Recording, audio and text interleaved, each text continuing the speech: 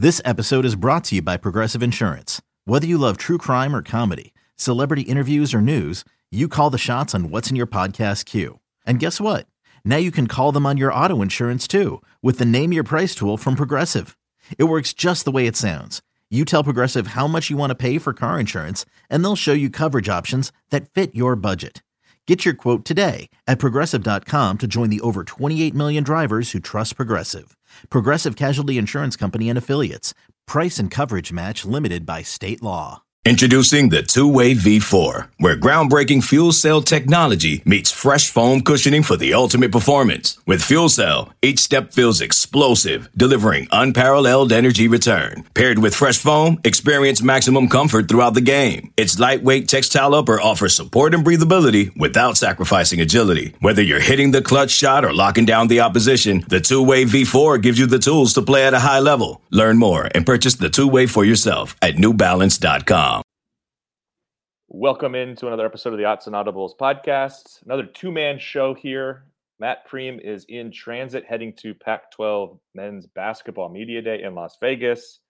He'll be leaving behind the rainy weather here in Eugene. So Eric Skopel and Jared Mack are left to be here while he's in sunny Las Vegas. This seems to happen every time he's not on the show. He's somewhere where the weather is better. Can't blame him. But we are going to trudge through the cold, the rain today, to run through kind of the practice report, also some things that Dan had to say. It's 62 and sunny right now. I mean, that's a good time. You're right. The weather has passed, and my angle is no longer quite as valid. Earlier today, it would have been very, very valid when we moved inside. Yeah, the rain, the wind, we moved inside. It led to me sitting on a thing I shouldn't have sat on. Anyway, that's not a thing we have to talk about. A regrettable moment. Regardless, let's get back on task here, Jared. Let's start with injuries, which is where we usually start these shows. Some good news coming down the wire from Mr. Lanning on Monday on his weekly press conference. To conclude, he said both Brian Addison, Kyrie Jackson, two guys whose availability I wouldn't say was super up in the air, but we needed some clarity. Both are expected to play against Washington this weekend. Jackson had missed probably about the second half. I can't remember exactly when he left with that hip, looked like a hip injury of some kind at Stanford.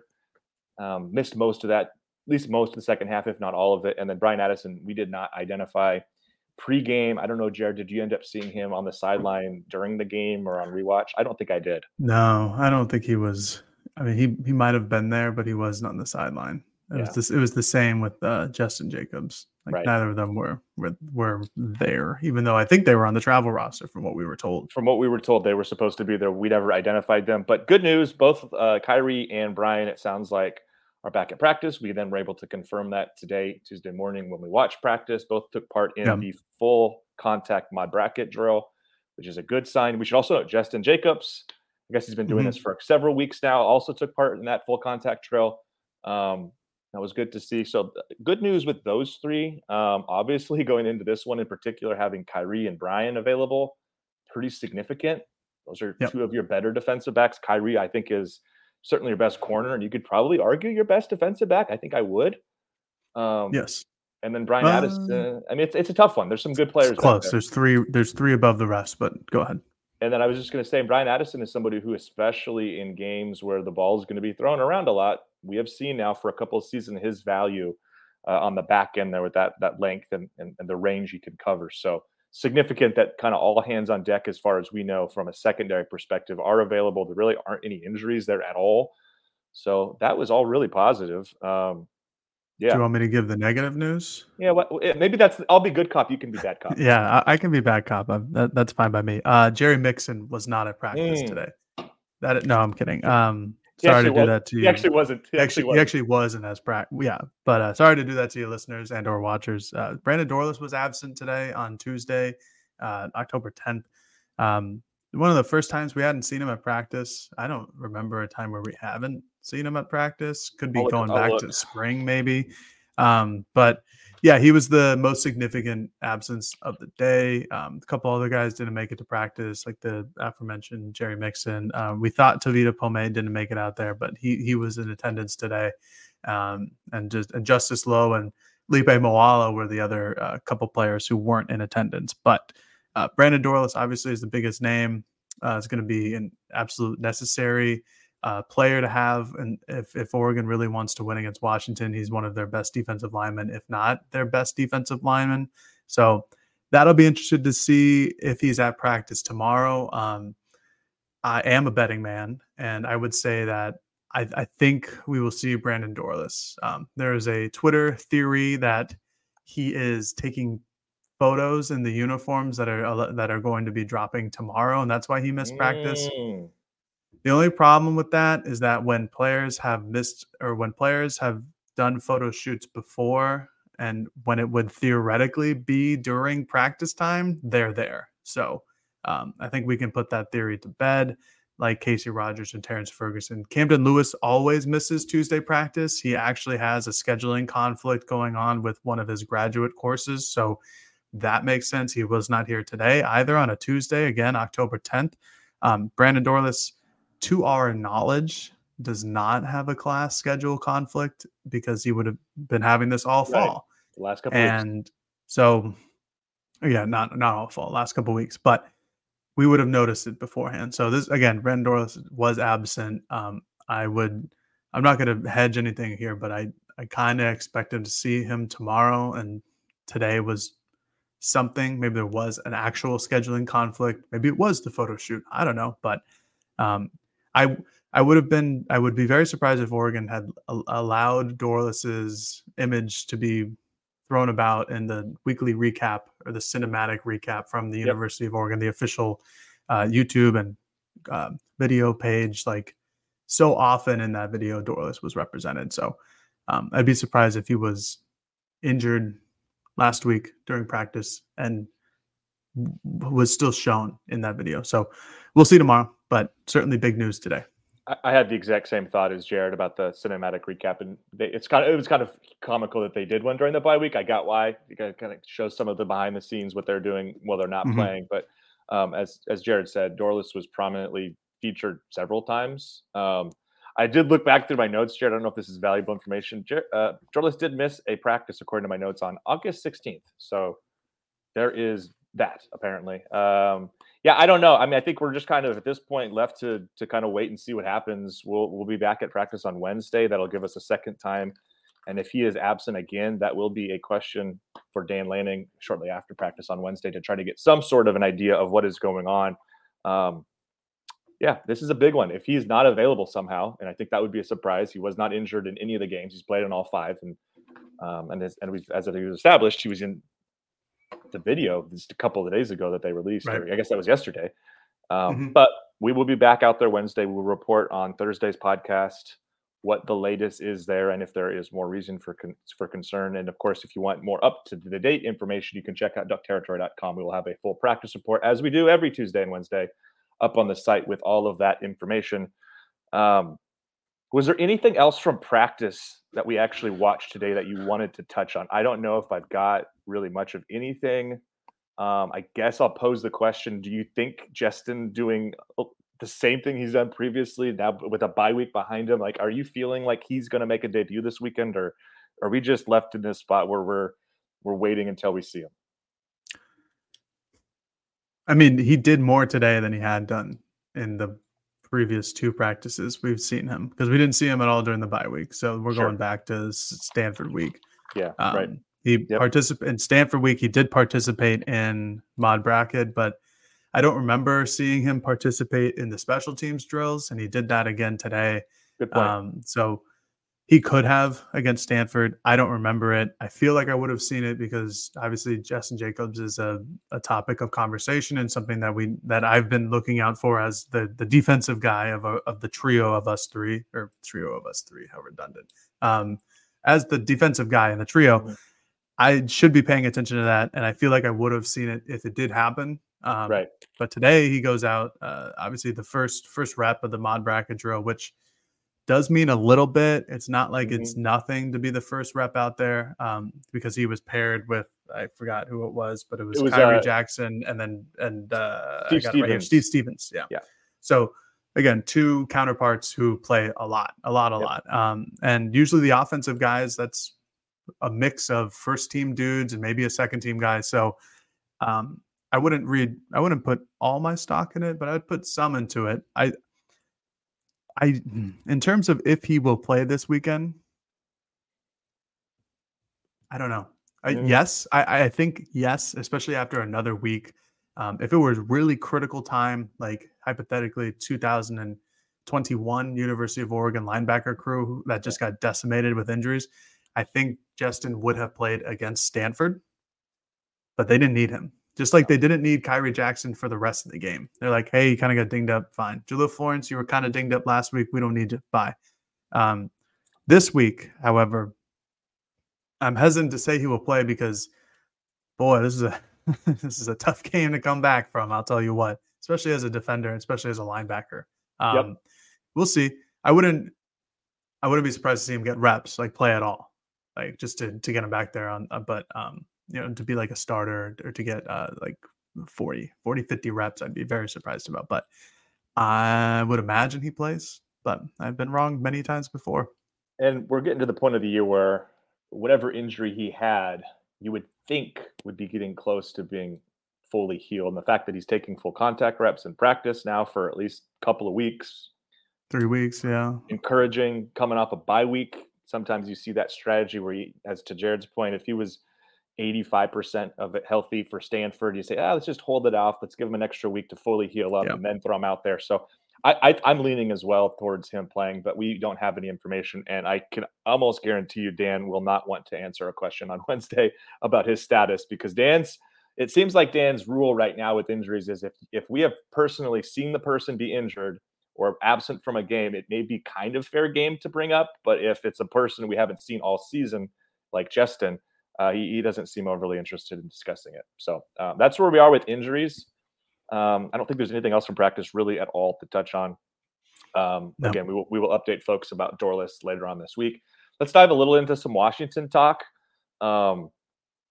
Dan's comments on Washington's offense kind of matched what you would expect they would be, which is, this is a very unusual test. I think he called it a very unique test to face 3 receivers like this. So I think he said something along the lines of, usually you go against a team and there's one guy, maybe 2 guys that they really want to force the ball to. But with Washington, they've got 3 really, really good receivers. What we were just talking about earlier this week. Also very high on Michael Penix. I think he said he's probably the most talented quarterback they've faced to date, which I will take the probably away and say he's the most talented they've faced. It was complementary as well with the way Penix is able to extend plays with his legs, but also with the way the offensive line protects him. Because I do think it stands out when you look at the numbers that Oregon and Washington are at the top of the Pac-12 standings in terms of sacks allowed, with only 3 so far through 5 games. And Washington's also by far the most prolific passing offense in the country. I think it's like almost 85, 90 yards more per game than number 2 from a total passing yards. Like, that's a unique setup there where you've got a team that throws the ball so often, but never really gives up sacks. So I think that kind of was something we talked about maybe a little bit on Monday. I don't remember if we did entirely, but it's something I think throughout this week we'll certainly be pointing to and wanting to talk about, because we saw against Colorado and a little bit against Stanford, the pass rush come alive. And this is a game where there's going to be opportunity. Dan said it. They're going to throw the ball a lot, but can they get home? Can they make an impact? Obviously, having Brandon Dorless available in this game changes things too. But I think that, to me, is becoming one of the elements that needs to be talked about maybe a little bit more. We're going to spend a lot of time this week talking about the receivers and the quarterback, as they should, because those are undoubtedly NFL players and guys whose names are frankly going to be called day 1, day 2 for sure. I think the offensive line has done a great job in protecting Penix. Penix does a great job of protecting himself, sort of like Bo Nix. But that's a component, I think, to really kind of hone in on this week of, okay, can Oregon hold up in the secondary for 5 to 6 seconds if their pass rush can't get there? That's where it gets tough. And the flip side is, I think Oregon could kind of, I don't want to say put this one away, but can kind of take control if they can get home the way they have been the last couple of weeks here. So I think that sneakily is to me almost the biggest or one of the bigger areas to kind of focus on. Yeah, it's testament to like football for as long as it's been a sport. Like if you control the line of scrimmage, you can control the game. And that's what Oregon is built to do. That's what Mario Cristobal tried to do at Oregon when he got here. It's what Dan Lanning is trying to continue to do, just more so on the defensive side of the ball than the offensive side of the ball. And you see the results in Oregon's defensive line already this year, having more sacks than they did all of last season. Dudes left and right who can get in there and get after the passer. They're rotating tremendous talent, in and out. Like guys like Casey Rogers is out. You bring in Taki Taimani, you bring in Popo Amavai, Keon Ware-Hudson, and you got really good freshmen on the edge, Blake Purchase and Tatum Tuioti. So I think it's incredibly important that they get to the quarterback. I looked up the stats from last year. They had 10 quarterback pressures, which is a good amount, especially against a team that throws it as often as Washington does. But one quarterback hit, which that was a talking point for Dan into the offseason and some of the defensive linemen, that they need to do a better job of wrapping up once they get a quarterback into these situations. They've done a better job. They're just a better defensive line at tackling a quarterback, which sometimes you think of as, pretty darn easy. But with Penix and a guy like Shedeur Sanders at points, like they're slippery. They can get out of it. You even saw it with Tyler Shough that he was able to get out of a sack or two. So I think, with how often they throw the ball, like Dan said, there will be plenty of opportunities to get into the back end there with Penix and try to get some pressures. And I think Oregon will do it. It just depends if their secondary can hold up, because any secondary that has to hold for 5 to 8 seconds is not going to do well. No. And it doesn't matter if you're in the NFL, doesn't matter if you're in college, like that's too long of a time. And if you can get to the quarterback in 3-4 Mississippi, that's going to make Penix's job a lot tougher. I'm interested to see what Washington's defense will look like against Oregon, because there's not a lot of great stats about Washington's defense. It's not like they've been, terrible. It's not like they're USC. It's just that there's how if you're a listener who knows Baseball Savant, like the red is really good and the blue color for the stats is really bad. It's not like Washington has a lot of red or a lot of blue. There's just a lot of, purple, something right in the middle. It's not incredible, but they have Braylon Trice, they have ZTF. I'm not going to try to pronounce his name. They have some guys who did a lot of good things in the last year or two, but haven't really come out yet this year and really showed what they're capable of. And maybe that's more of a testament to the improvement in offensive lines in the Pac-12.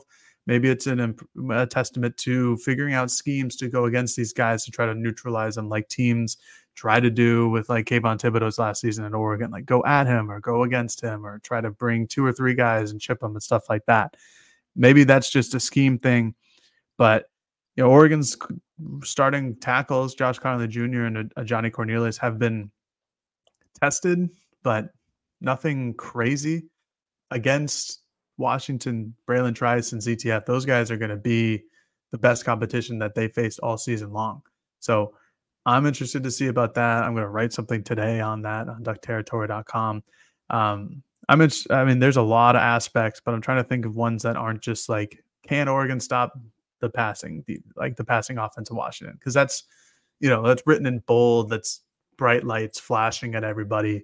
Like, that is the obvious one. And then the other obvious one is just, can Washington's pass defense stop Oregon's pass off? Like, these are the obvious things. So going a little bit beneath the curtain or underneath or behind the curtain and trying to figure out other aspects of this game that are must watch. I think the Oregon's relatively inexperienced, with quotes right there, against Washington's kind of more established defensive line presence, I think is one of my favorite ones to look at.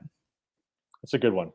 It is. And I think in part because Oregon has done such a great job since Bo Nix has gotten here at protecting him, right? Last year, this year, and then you go back and you look at Auburn when things weren't quite as good, and he was getting hit all the time, and the pressure was much more frequent. And then that's A, probably not the best offensive line play at Auburn, but B, SEC defenses where you just have a lot of NFL talent. You have a lot of Sunday players up front, and I think that was a big part of his struggles there, along with, I'm sure, some other stuff that doesn't have anything to do with that. But when you go and watch like the Bo Nix highlight package at Auburn, a lot of the plays are him scrambling for his life.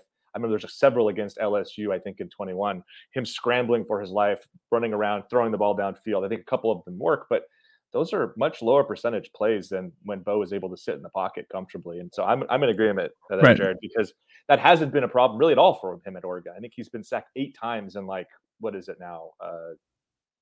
Almost 20 games. 18 games. Yeah. That's like 13 plus 5.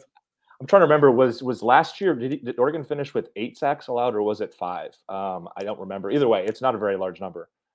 No. So that's not been a problem. If that becomes a problem, that could be something to monitor. So I think that's worth bringing up. Another thing that's maybe not as much X's and O's to bring up, but just a little bit of kind of interesting talk today with the players, because we did have Josh Conerly and Taki Taimani.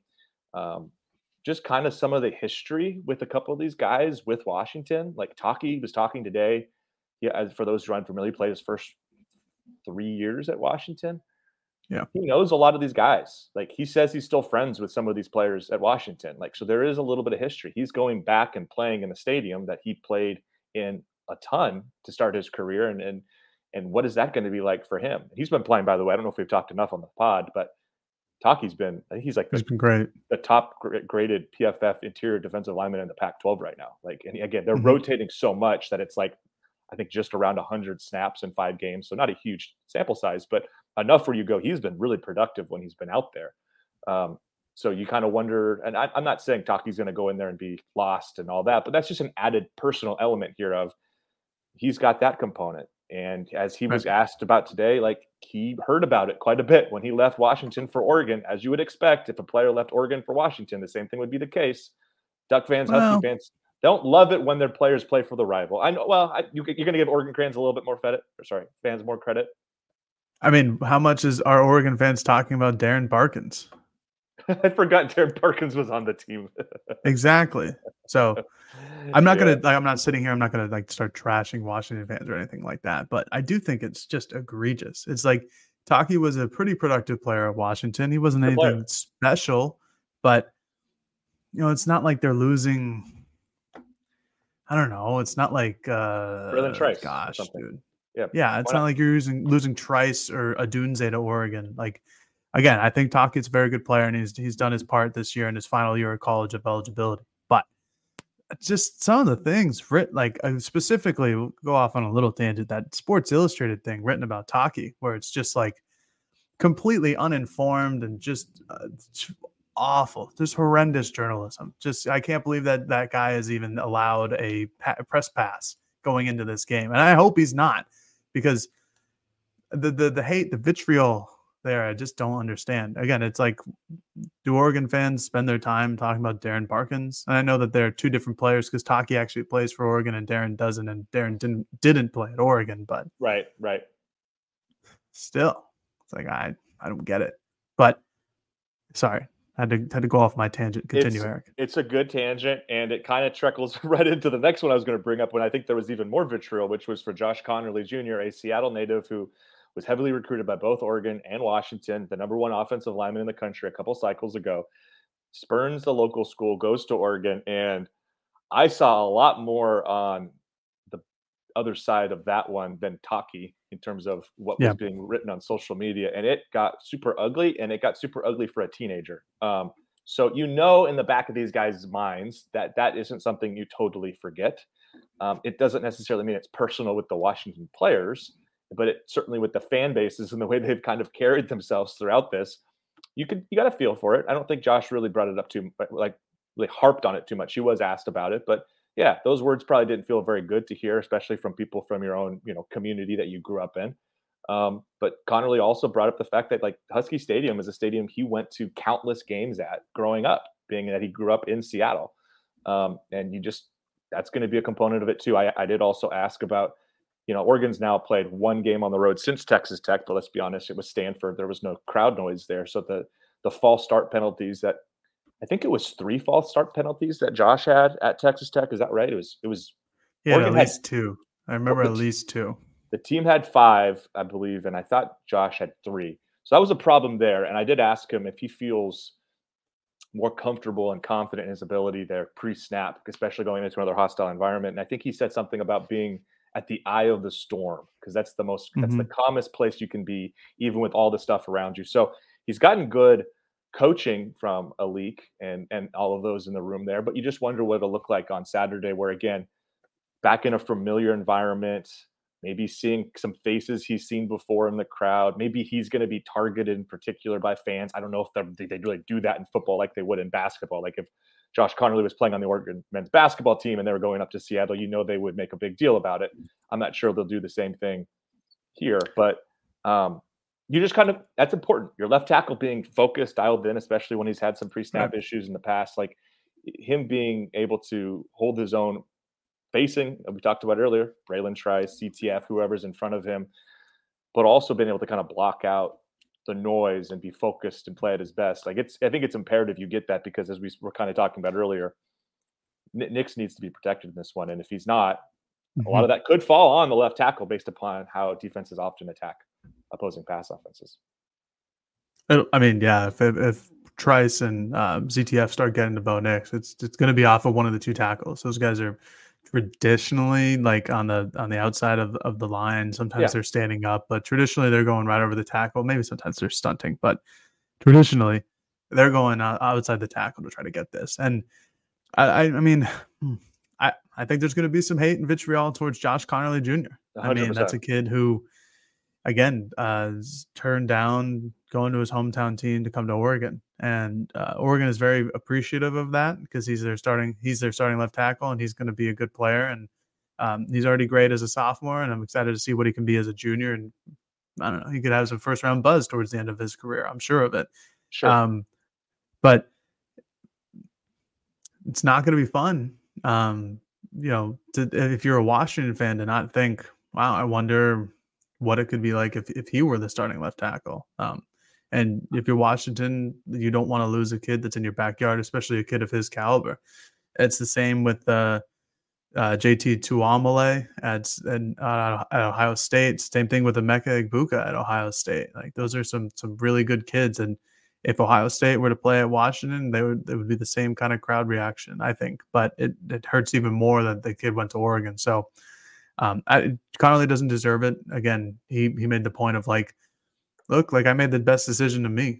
And then Taki Taimani later, and not the same kind of context, but making the decision to go to Oregon as a transfer rather than as a recruit, was like, I'm the guy who gets to play on the field. I get to make these decisions. Like, fans don't. Like, they're not on the field. They're not in my shoes. Like, you can be mad at me all you want, but I get to make these decisions and make the plays. So I think that's a good perspective to have. I think most people should have that perspective, because they're not the players. And it's the same with like coaches leaving for a better salary. It's like, well, which one of you wouldn't want to have generational wealth or double or triple your salary, like in a blink of an eye? So I think that'll be a fun little side feature, is because there's a couple kids from Washington on Oregon's team, and Taki specifically played at Washington. Guys like Jane Lamar, another kid from Washington who we won't get to talk to because he's a true freshman, but there's a decent chance you see some reps out of him, just because of the running back rotation. Just something to think about, and I think that'll be a fun small storyline to the game. Should we get into some of Washington's injuries after we got into some of Oregon's injuries, just as a quick little finality to this episode? The only other thing I was going to say was I did ask Dan, it's really quick, and then I'll let you kind of run through some of that. And I know for the most part, it seems to be good news for Washington, which is good news for the fans, because it seems like both teams are closing in on pretty close to full strength. But I did ask Dan, I think Bo was kind of asked a little bit about it too, just of how last year's loss, like, are you using that as motivation? Are you going to lean into that? And they both kind of said, like, that was last year. Obviously, it's a game that we think a lot about, and it's a game that we were obviously very disappointed to lose, but it's a new year. And Dan's point was kind of like, these guys, they don't really need that kind of external motivation. This is a team that is playing for, it's playing for to reach a certain standard every week. It's a team that is motivated by other goals other than just beating a rival. Obviously, they want to win this game badly because it keeps a lot of things open for them, but Thought that was kind of interesting, especially with the way we've seen Dan behind the scenes talk about certain things. If you look back at the Colorado week, and who knows, maybe when they release the cinematic recap next week, Dan will, lean into it a little bit more. Maybe he will bring up about they took this from you last year. Don't let them take it from you again. Right. I don't know, but thought it was interesting perspective that maybe I don't want to say not expecting to hear, but was just a little bit unique and maybe different than what I anticipated. Yeah, we'll see. I'm interested to see if they would, theoretically, if Oregon were to lose, would they release a cinematic recap? My bet is no. I was wondering the same thing. Well, they could find a way to. Yeah, that'd be interesting to see. That'd be interesting. I was gonna say they could find a way to turn that into a Dan talking about learning experiences afterwards, blah blah blah. But do they really want to show the guys after a loss like that? I don't know. We'll see. Yeah, it's a good point. My guess is the cameras will be shut off for that one. Probably. But going back to Washington injuries, Jalen McMillan and Rome Odunze, their top receivers, will be healthy. Will be playing. I think Odunze got hurt towards the end of the Arizona game. I'm not sure how big it was, but Jalen McMillan didn't play in the Arizona game. Like, he had an actual injury. Kalen DeBoer had his press conference yesterday on Monday and talked about it and said that he was a couple days away from playing at Arizona. So given the bye week, he'll be just as fine to go. Safety Asa Turner is coming back, and left guard Julius Buelow, Buelow, Buelow, I think.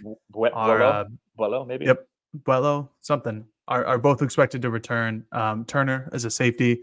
Buelow is a left guard. So Washington's offensive line has been hit kind of hard by injuries this year. They've had one or two guys go down with a season-ending injury. So, and they've done fine. Like we've, I don't even know if we've mentioned, but we have on yesterday's podcast, but today Washington's offensive line is quite good. They do a good job of protecting Michael Penix this year. So not that they necessarily immediately need Buelow back, but it certainly will help them in terms of their depth and being able to potentially rotate guys out if necessary. And then Turner, again, against Oregon, it's similar to how the Ducks feel about this. Like, getting secondary guys back against a pass-friendly offense is always going to be a positive. I think Turner was a guy who got plenty of reps before his injury, so he was a 4-star recruit back in the day as well. He led Washington in tackles last year against Oregon. I know that just from looking at last year's box score. So he's been involved. I'm trying to see if this little article tells me very quickly, but it doesn't look like it. Did he give an update on Tuli? And this name is really hard to pronounce. Letisagonia, maybe? I don't know if I pronounced it. It's one of their starting interior linemen who's missed a couple weeks. Yeah, it's uncertain. So that's ominous. Yeah, I don't really love that, but if you're a Washington fan, you don't really love that. Oregon fans, I'm sure, are delighted. But reading between the tea leaves, not great. You don't like the uncertainty. You'd much rather have like a Dan Lanning thing where it's like, are you expecting him to play? Yes or no, or whatever Dan says. We're uncertain doesn't necessarily bode well, but it is a big game. So there's a chance that guys who are 85% are not going to get a week off to rest, because I think I read something where basically whatever team wins this game has like an 80% chance of winning the Pac-12 championship, or 75% chance of winning the Pac-12 championship. Makes sense. And it flows both ways. So Washington wins, it goes up to like 75%. If Oregon wins, it goes up to 75, and they both lose, it's like 34, 36% of odds of winning the Pac-12 championship. So I would imagine that people who are close to being able to play will be playing today. Sorry, not today, Saturday. Last question for you, and I'm curious on your thoughts. It's kind of weird because Josh Pate, we recorded the interview earlier today. That podcast will actually go up Wednesday, tomorrow, so you can listen to that. It's a really good interview Jared and I did with him. He said something that kind of stuck out to me where because Oregon hasn't lost yet, he said a loss this weekend doesn't end your season. I think he especially said if it was like a 4-point, it was a close game. Yeah. Are we in must-win territory right now for Oregon? Like, is this a must-win? Or if they, I mean, again, I'm not trying to because there are going to be people listening. Here's Eric trying to like throw out he thinks they're going to lose. I'm not saying that at all. I'm just wondering if, like, from your perspective, like if Oregon loses 48-45 on Saturday and it's an awesome game and it comes down to a last second field goal or something like that, like, does that ruin Oregon's season? Does that end the momentum that they have? Or do you still look up and say, hey, like, there's not another team on the schedule that they for sure are going to lose to, and they could be one lost team playing Washington again in Las Vegas in early December? Yeah, I'm not sure if this is a must win or can't lose, It's tough because if they lose and it's a 3-point game like we're laying out, or like Pate said, like a close one score, maybe a game winning field goal type game, it's kind of like how it was last year. It is. Like if Oregon wins against Oregon State, like they're in a New Year's Six bowl. True. They just lost to Oregon State. And if Oregon were to win, if Oregon were to lose against Washington, honestly, either of these teams, if they were to win, or if either of these teams were to lose, there's still a incredibly tough conference schedule for both of these teams immediately after this game. They both have to play Washington State, who I know lost to UCLA, but still a top 25 team. I think they both have to play Utah. And I think they both have to play Oregon State. I'm not sure about the Utah thing for Washington, but I'm gonna pull up Washington's schedule. But they do both have to play USC. So that's another thing. Like there are opportunities down the line to enhance your strength of schedule, your status. Like if you were to finish the regular season 11-1, there's a really good chance that whatever team loses this game is just going to play the other team in the Pac-12 championship game. And then I think the winner of that would honestly be surefire into the college football playoff, because, and people will get to listen to this tomorrow on Wednesday, but Josh Pate brought up the thing where it's like, we gave for years now, last decade or so, we've given the SEC so much credit as to the depth and pure talent that they've had in their conference during any given year, where we will see a Georgia versus Alabama in the SEC championship game, and then potentially in the national championship game. The Pac-12 is a hell of a conference this year. There's at one point there were like 8 teams in the top 25, which again is far too many. There's not that many good teams, but there's a solid 6 that are really good and that could be in and out of the top 25 every single week. And if you're to go 11-1 during the conference play or finish with an 11-run record after the year, that's a hell of a year. You should be in Pac-12, or you should be in college football playoff consideration. But I think whoever does lose this game certainly has a chance to get right back in it. We've seen plenty of one-loss teams go to the college football playoffs. And it also depends on your perspective of what you expect from this Oregon team. If you think it's a college football playoff team, you're going to be disappointed if they lose. If you're just hoping for a New Year's Six game, you're okay with a loss, because, again, they have a bunch of opportunities to get to that New Year's Six level, or maybe even that college football playoff level down the road. You still got USC at home, like big matchups that you can still win and prove that was a really good team that we lost to, but hey, so are we. Margin of error goes away is what it is, I think. Correct. For either team. You can't lose again to try to make a college football playoff. You can still lose again and possibly make the conference championship game, I think, based upon how competitive this league is. Washington does play Utah. They do play Oregon State. They finish with USC, Utah, Oregon State, and Washington State, which is a tough way to conclude a season. Yeah, at least Oregon has ASU in there, but that game is going to give, and Cal, but like the last, like the finishing stretch, that ASU game is going to give some heart palpitations to the Oregon crowd. Always does in Arizona in the desert in November. I think that's going to do it for us, unless you had something else there, Jared. I got something very specific, but it was just kind of not important to this podcast, so we can talk about it at a later date. Let's save that for Thursday, when Matt will be back. We will do our full prediction podcast, run through some more things. Jared will bring up whatever talking point he has left and carry it over to Thursday. Again, check out Wednesday's show. I think fans are going to be excited. We had Josh Pate for about 30 minutes. It was a good interview. Talked about a lot of things. He's very high on this Oregon team. He's, I think, expecting, I don't say an Oregon win necessarily, but the way he was talking, he thinks Oregon is going to play at a high level here, and he's pretty high in the defense, which I think is something fans will be excited to listen to on Wednesday. But for this podcast, thanks for listening. Talk to you later, folks. It's the NFL offseason, but on Pick Six, part of the CBS Sports Podcast Network, the football season never stops. Host Will Brinson, John Breach, and Tyler Sullivan are joined by analysts like Brady Quinn, Lesia Duzable, Katie Mox, and RJ White to keep you in the loop on everything happening around the league. Whether it's free agents signing with new teams, the all-important NFL draft, or schedule release day, Pick Six has you covered. As the face of the league changes with every team move and player pickup this spring, Pick Six is a must listen. Download and follow on Apple Podcasts, Spotify, the Odyssey app, and anywhere podcasts are found.